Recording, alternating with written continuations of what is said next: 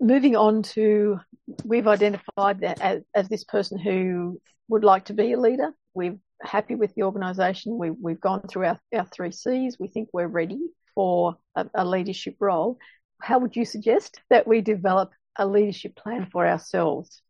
Yeah. So for the individual that's For the promoted or individual? wants to, so I would do the same exercises. What is important? What's the mission and vision you have outside of, the team? So like as Creative Studio, we had like a mission and vision.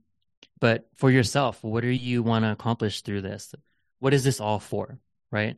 And so part of the things that I would also talk to people about, and maybe this is contrary to other people, is Netflix leadership or leadership at Netflix is hard. It was a hard place to lead. And I would often say, if this isn't the place for you, that's okay. Like, let's talk through it and Yep. let's understand. And if IC work is good for you, let's keep doing that. But if leadership's really what you want, let's work on your personal vision, mission, and the things you want to improve on over the next 90 days, 6 months, then a year, right? And we would track those things. One of the simplest exercises is simply the three personal and three Welcome professional back. goals. And I'm I did Kim this with Bailey, and this everybody, is leaders, Inside Exec. ICs, Today we're and it helped concluding me our discussion understand with Rico and what they Nasol, wanted to and we're accomplish going to look professionally, at how but also help we me connect with them on a identify human level potential personally. leaders, So sometimes how it'd be, we set up I a want to leadership plan get better for at presenting as ourselves, like a and the professional goal. value And and then another importance of personal goal might be I peer want to cook more. networks So in internally our in next organisations, one-on-one, which I is would something we haven't say, talked well, about how are we before. doing with that presentation? I really want to elevate you and you can do this executive presentation. Let me know if you're ready. And then on the next beat, how's the cooking coming? Like, what'd you make for dinner last week? Right. So we create this human connection, but I'm holding them accountable in their professional life, but also in their Yep. personal life. One of the roles that we have here, and it's probably more for individuals rather than those in a corporate environment, is what's called an accountability partner. So we have coaches, mentors, and accountability partners. And Fuliana is an accountability partner for quite a number of executives who don't want the formal mentoring structure. Can you see that that is a different role to being a mentor? Yeah, absolutely. So I look at there's teacher, there's mentor, and there's coach. Right. And I look at the accountability partner more in the realm closer to coach, right? Because teacher is this is the textbook way, right? Yep. This is the more academic way. So perhaps this is going to come from leadership books, things like that. Mentor is I've been there and I've done that.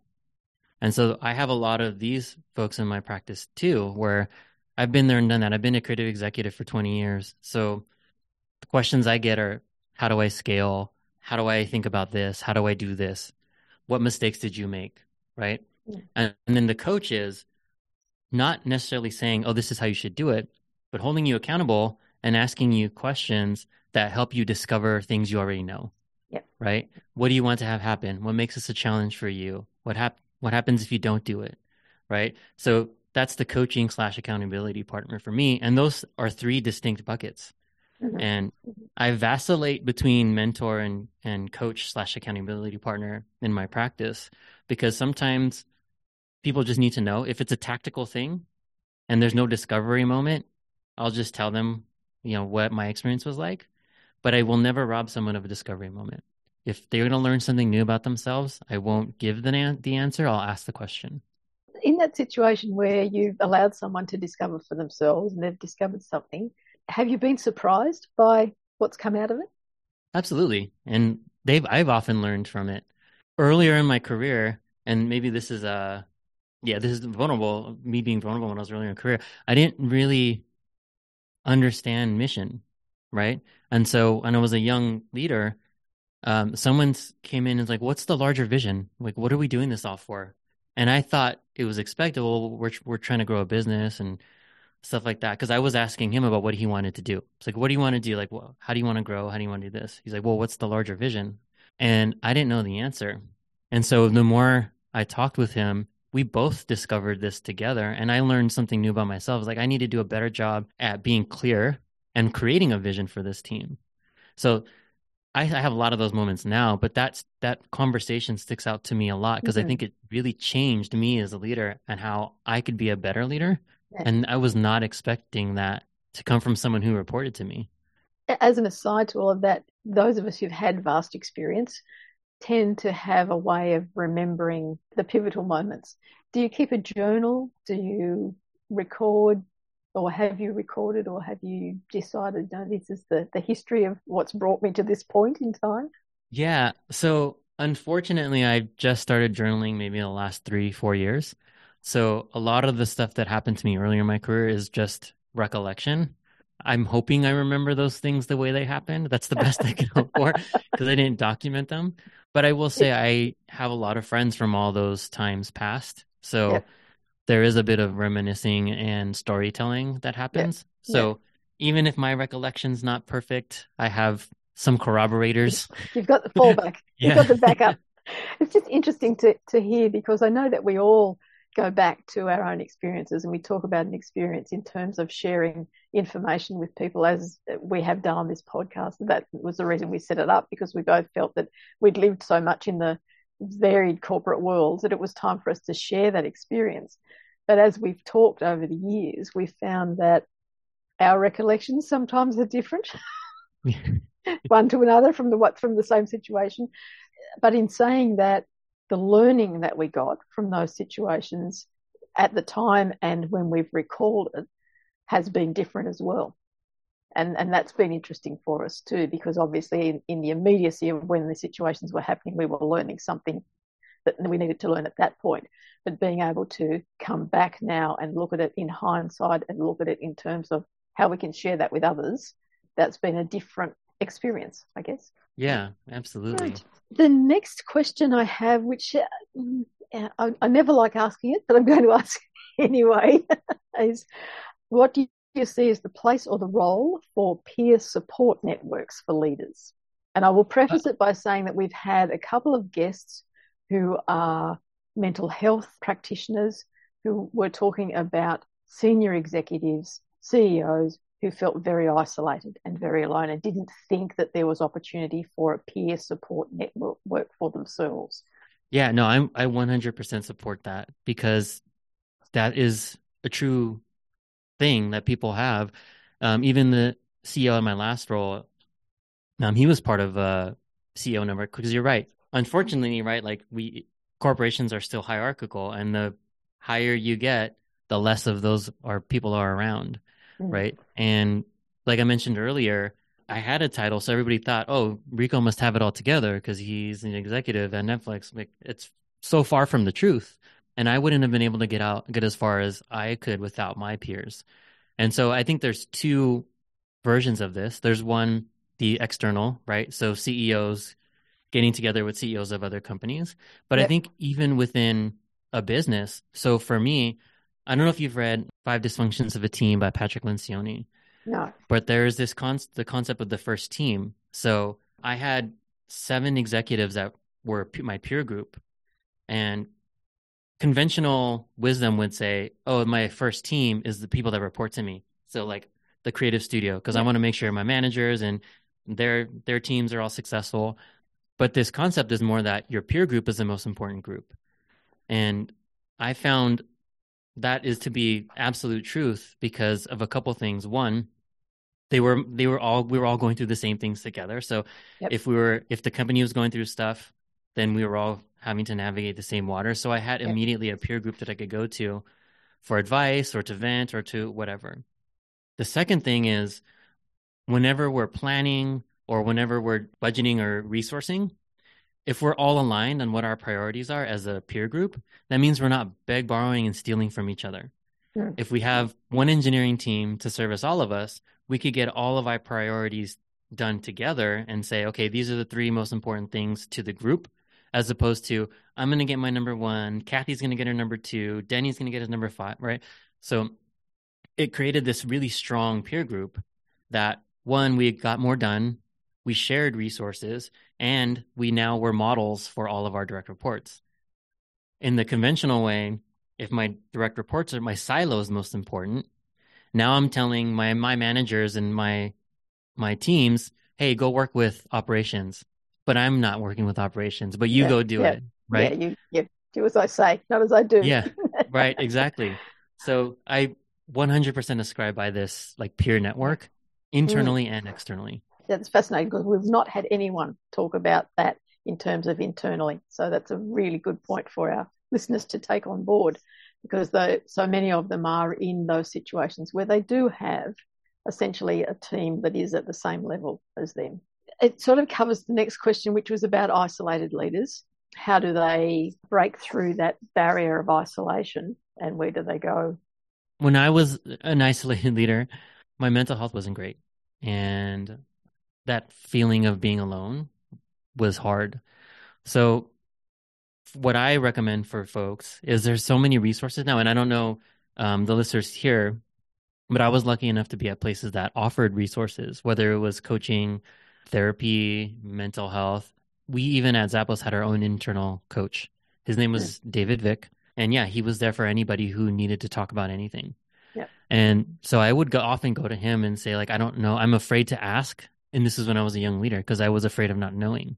Mm. Right. Mm. So this was my first exposure to what imposter syndrome was. I didn't know I didn't have a name for it, but I was afraid of not knowing. I was afraid that in these executive rooms, if they asked about content and creative, if I didn't know the answer, that meant I wasn't smart enough.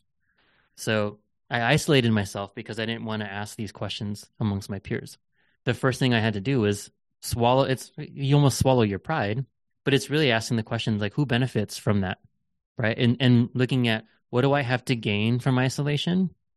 What do I Yeah. have to gain from asking for help or finding a peer group? Yep. Right. And if just asking that simple question, there's no denying, what do I have to gain from isolation? Nothing really. It's just everything stays the same. Yeah. What do I have to gain from support and a peer group?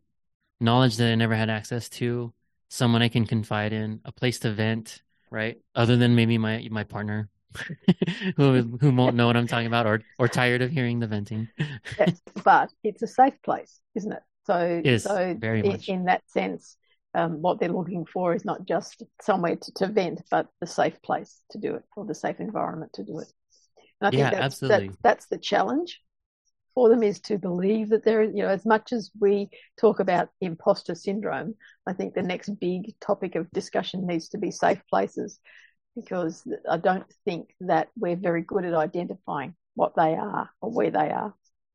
Yeah, exactly. Like you're 100% psychological safety and just feeling safe Yeah. psychologically and emotionally. Yes. That's Yeah. you're 100% right. Yeah. If you don't feel that, then it doesn't matter what, I don't think you're going to get the value that you want if you don't Yeah. feel safe. Rico, that's my list of questions. I've done very well. I've stayed pretty much on topic. Yeah, you So did. This was great. I would now like to offer you the opportunity to talk about what you're doing, what your program is, and what the one-on-one stuff is, and maybe where you see yourself.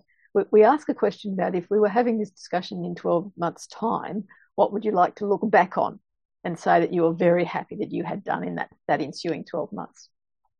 Yeah, so my overall mission is to improve cultures one company at a time, right? And so the reason why I put together this program is to help set the foundation for leaders, because often, I know this happened to me early in my career, I got promoted because I was good at the job, but nobody trained me. Nobody taught me they taught me about labor laws and they taught me about like discrimination and like that kind of thing. But nobody ever taught me how to be a leader, right? And unfortunately, nobody goes out and says, I want to be a toxic leader. But unfortunately, that's what happens because leaders don't get trained. And then when they promote and hire, they don't know how to train those leaders.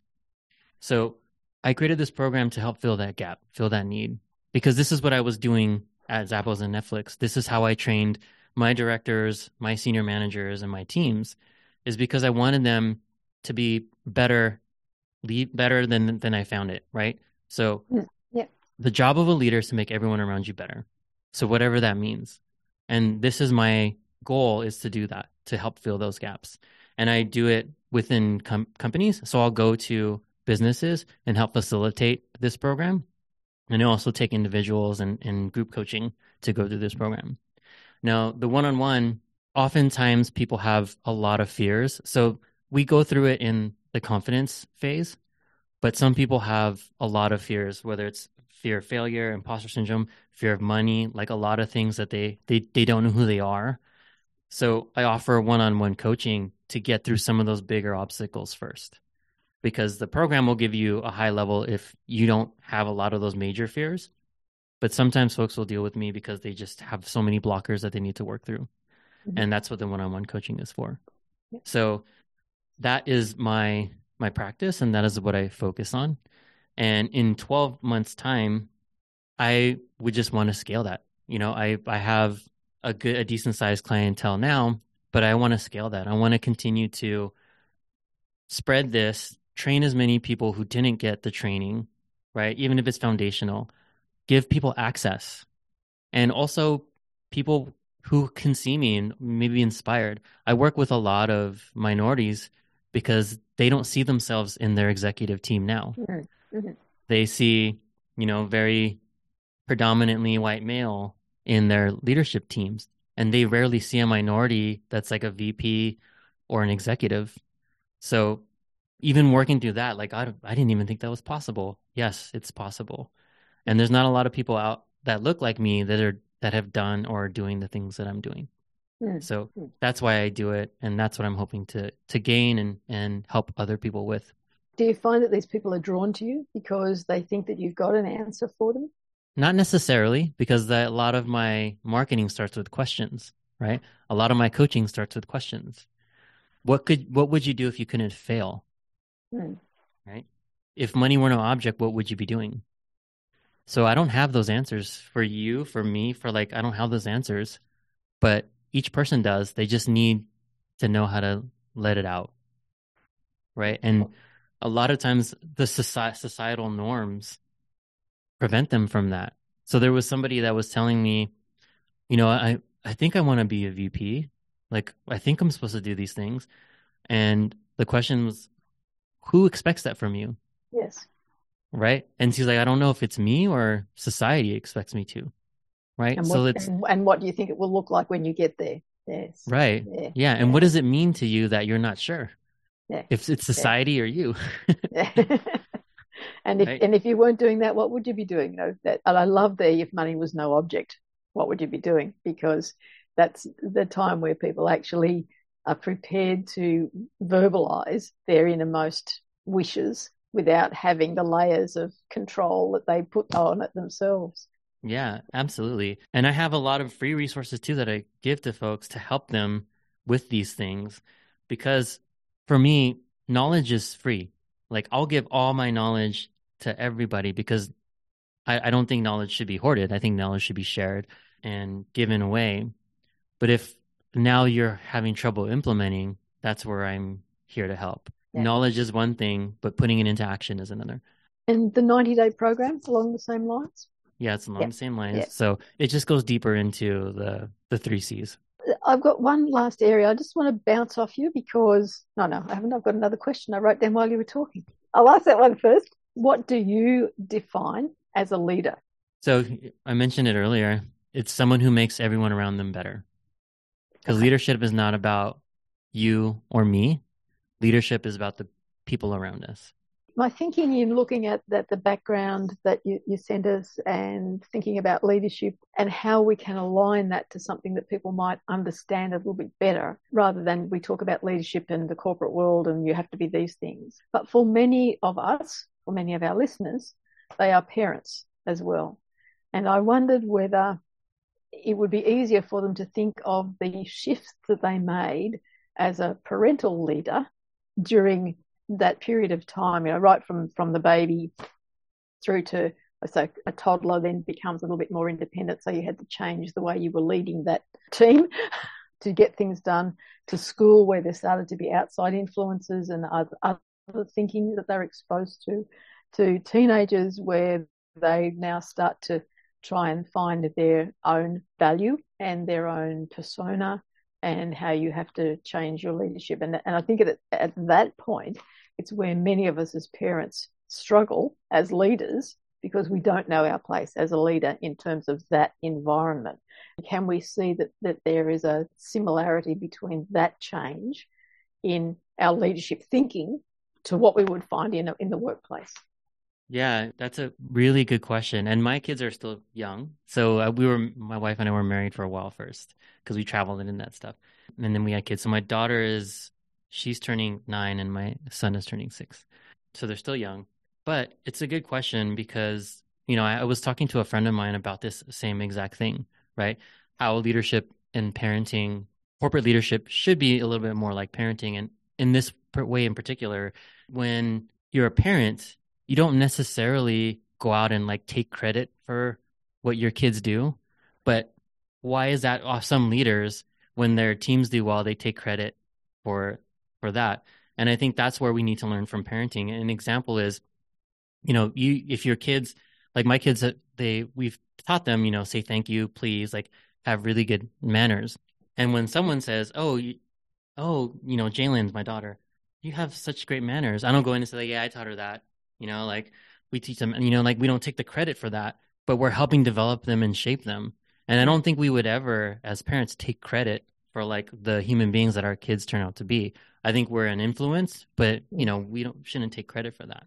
And that's where I think it's not an ownership thing. Right. Yeah. And I think that's where in leadership, people think, oh, this team is mine. I own this team. So the success of this team is my success. And I think that's the thing we need to let go of. But it also comes back to how we identify ourselves. So at work, we identify with the job title or with what we do. And for a long time, when we're parents, we identify with, oh, I'm so-and-so's mother or I'm so-and-so's father, when we're out socially. So again, it's about that, keeping your persona and your identity separate to the leadership role that you're in at that particular time. All right, well, I think we have come to a logical end to our discussion. Is there anything else that you would like to share with us at this time? No, just that if anyone wants to reach out to me, I'm on LinkedIn and Instagram. And yeah, riconasol.com. I would put that question out to anybody that if money were no object, or if you want to make this even the best year ever, what is stopping us from doing that? What is stopping you from doing that? And what's one thing you can do today to make it happen? Fabulous. Perfect place to end. Rico, we thank you for your time and your expertise sharing that with us today. I'm Kim Bailey and this is Inside Exec. And we will put all of the links on the website and on the individual pages to all of the information that Rico has sent us. Thank you.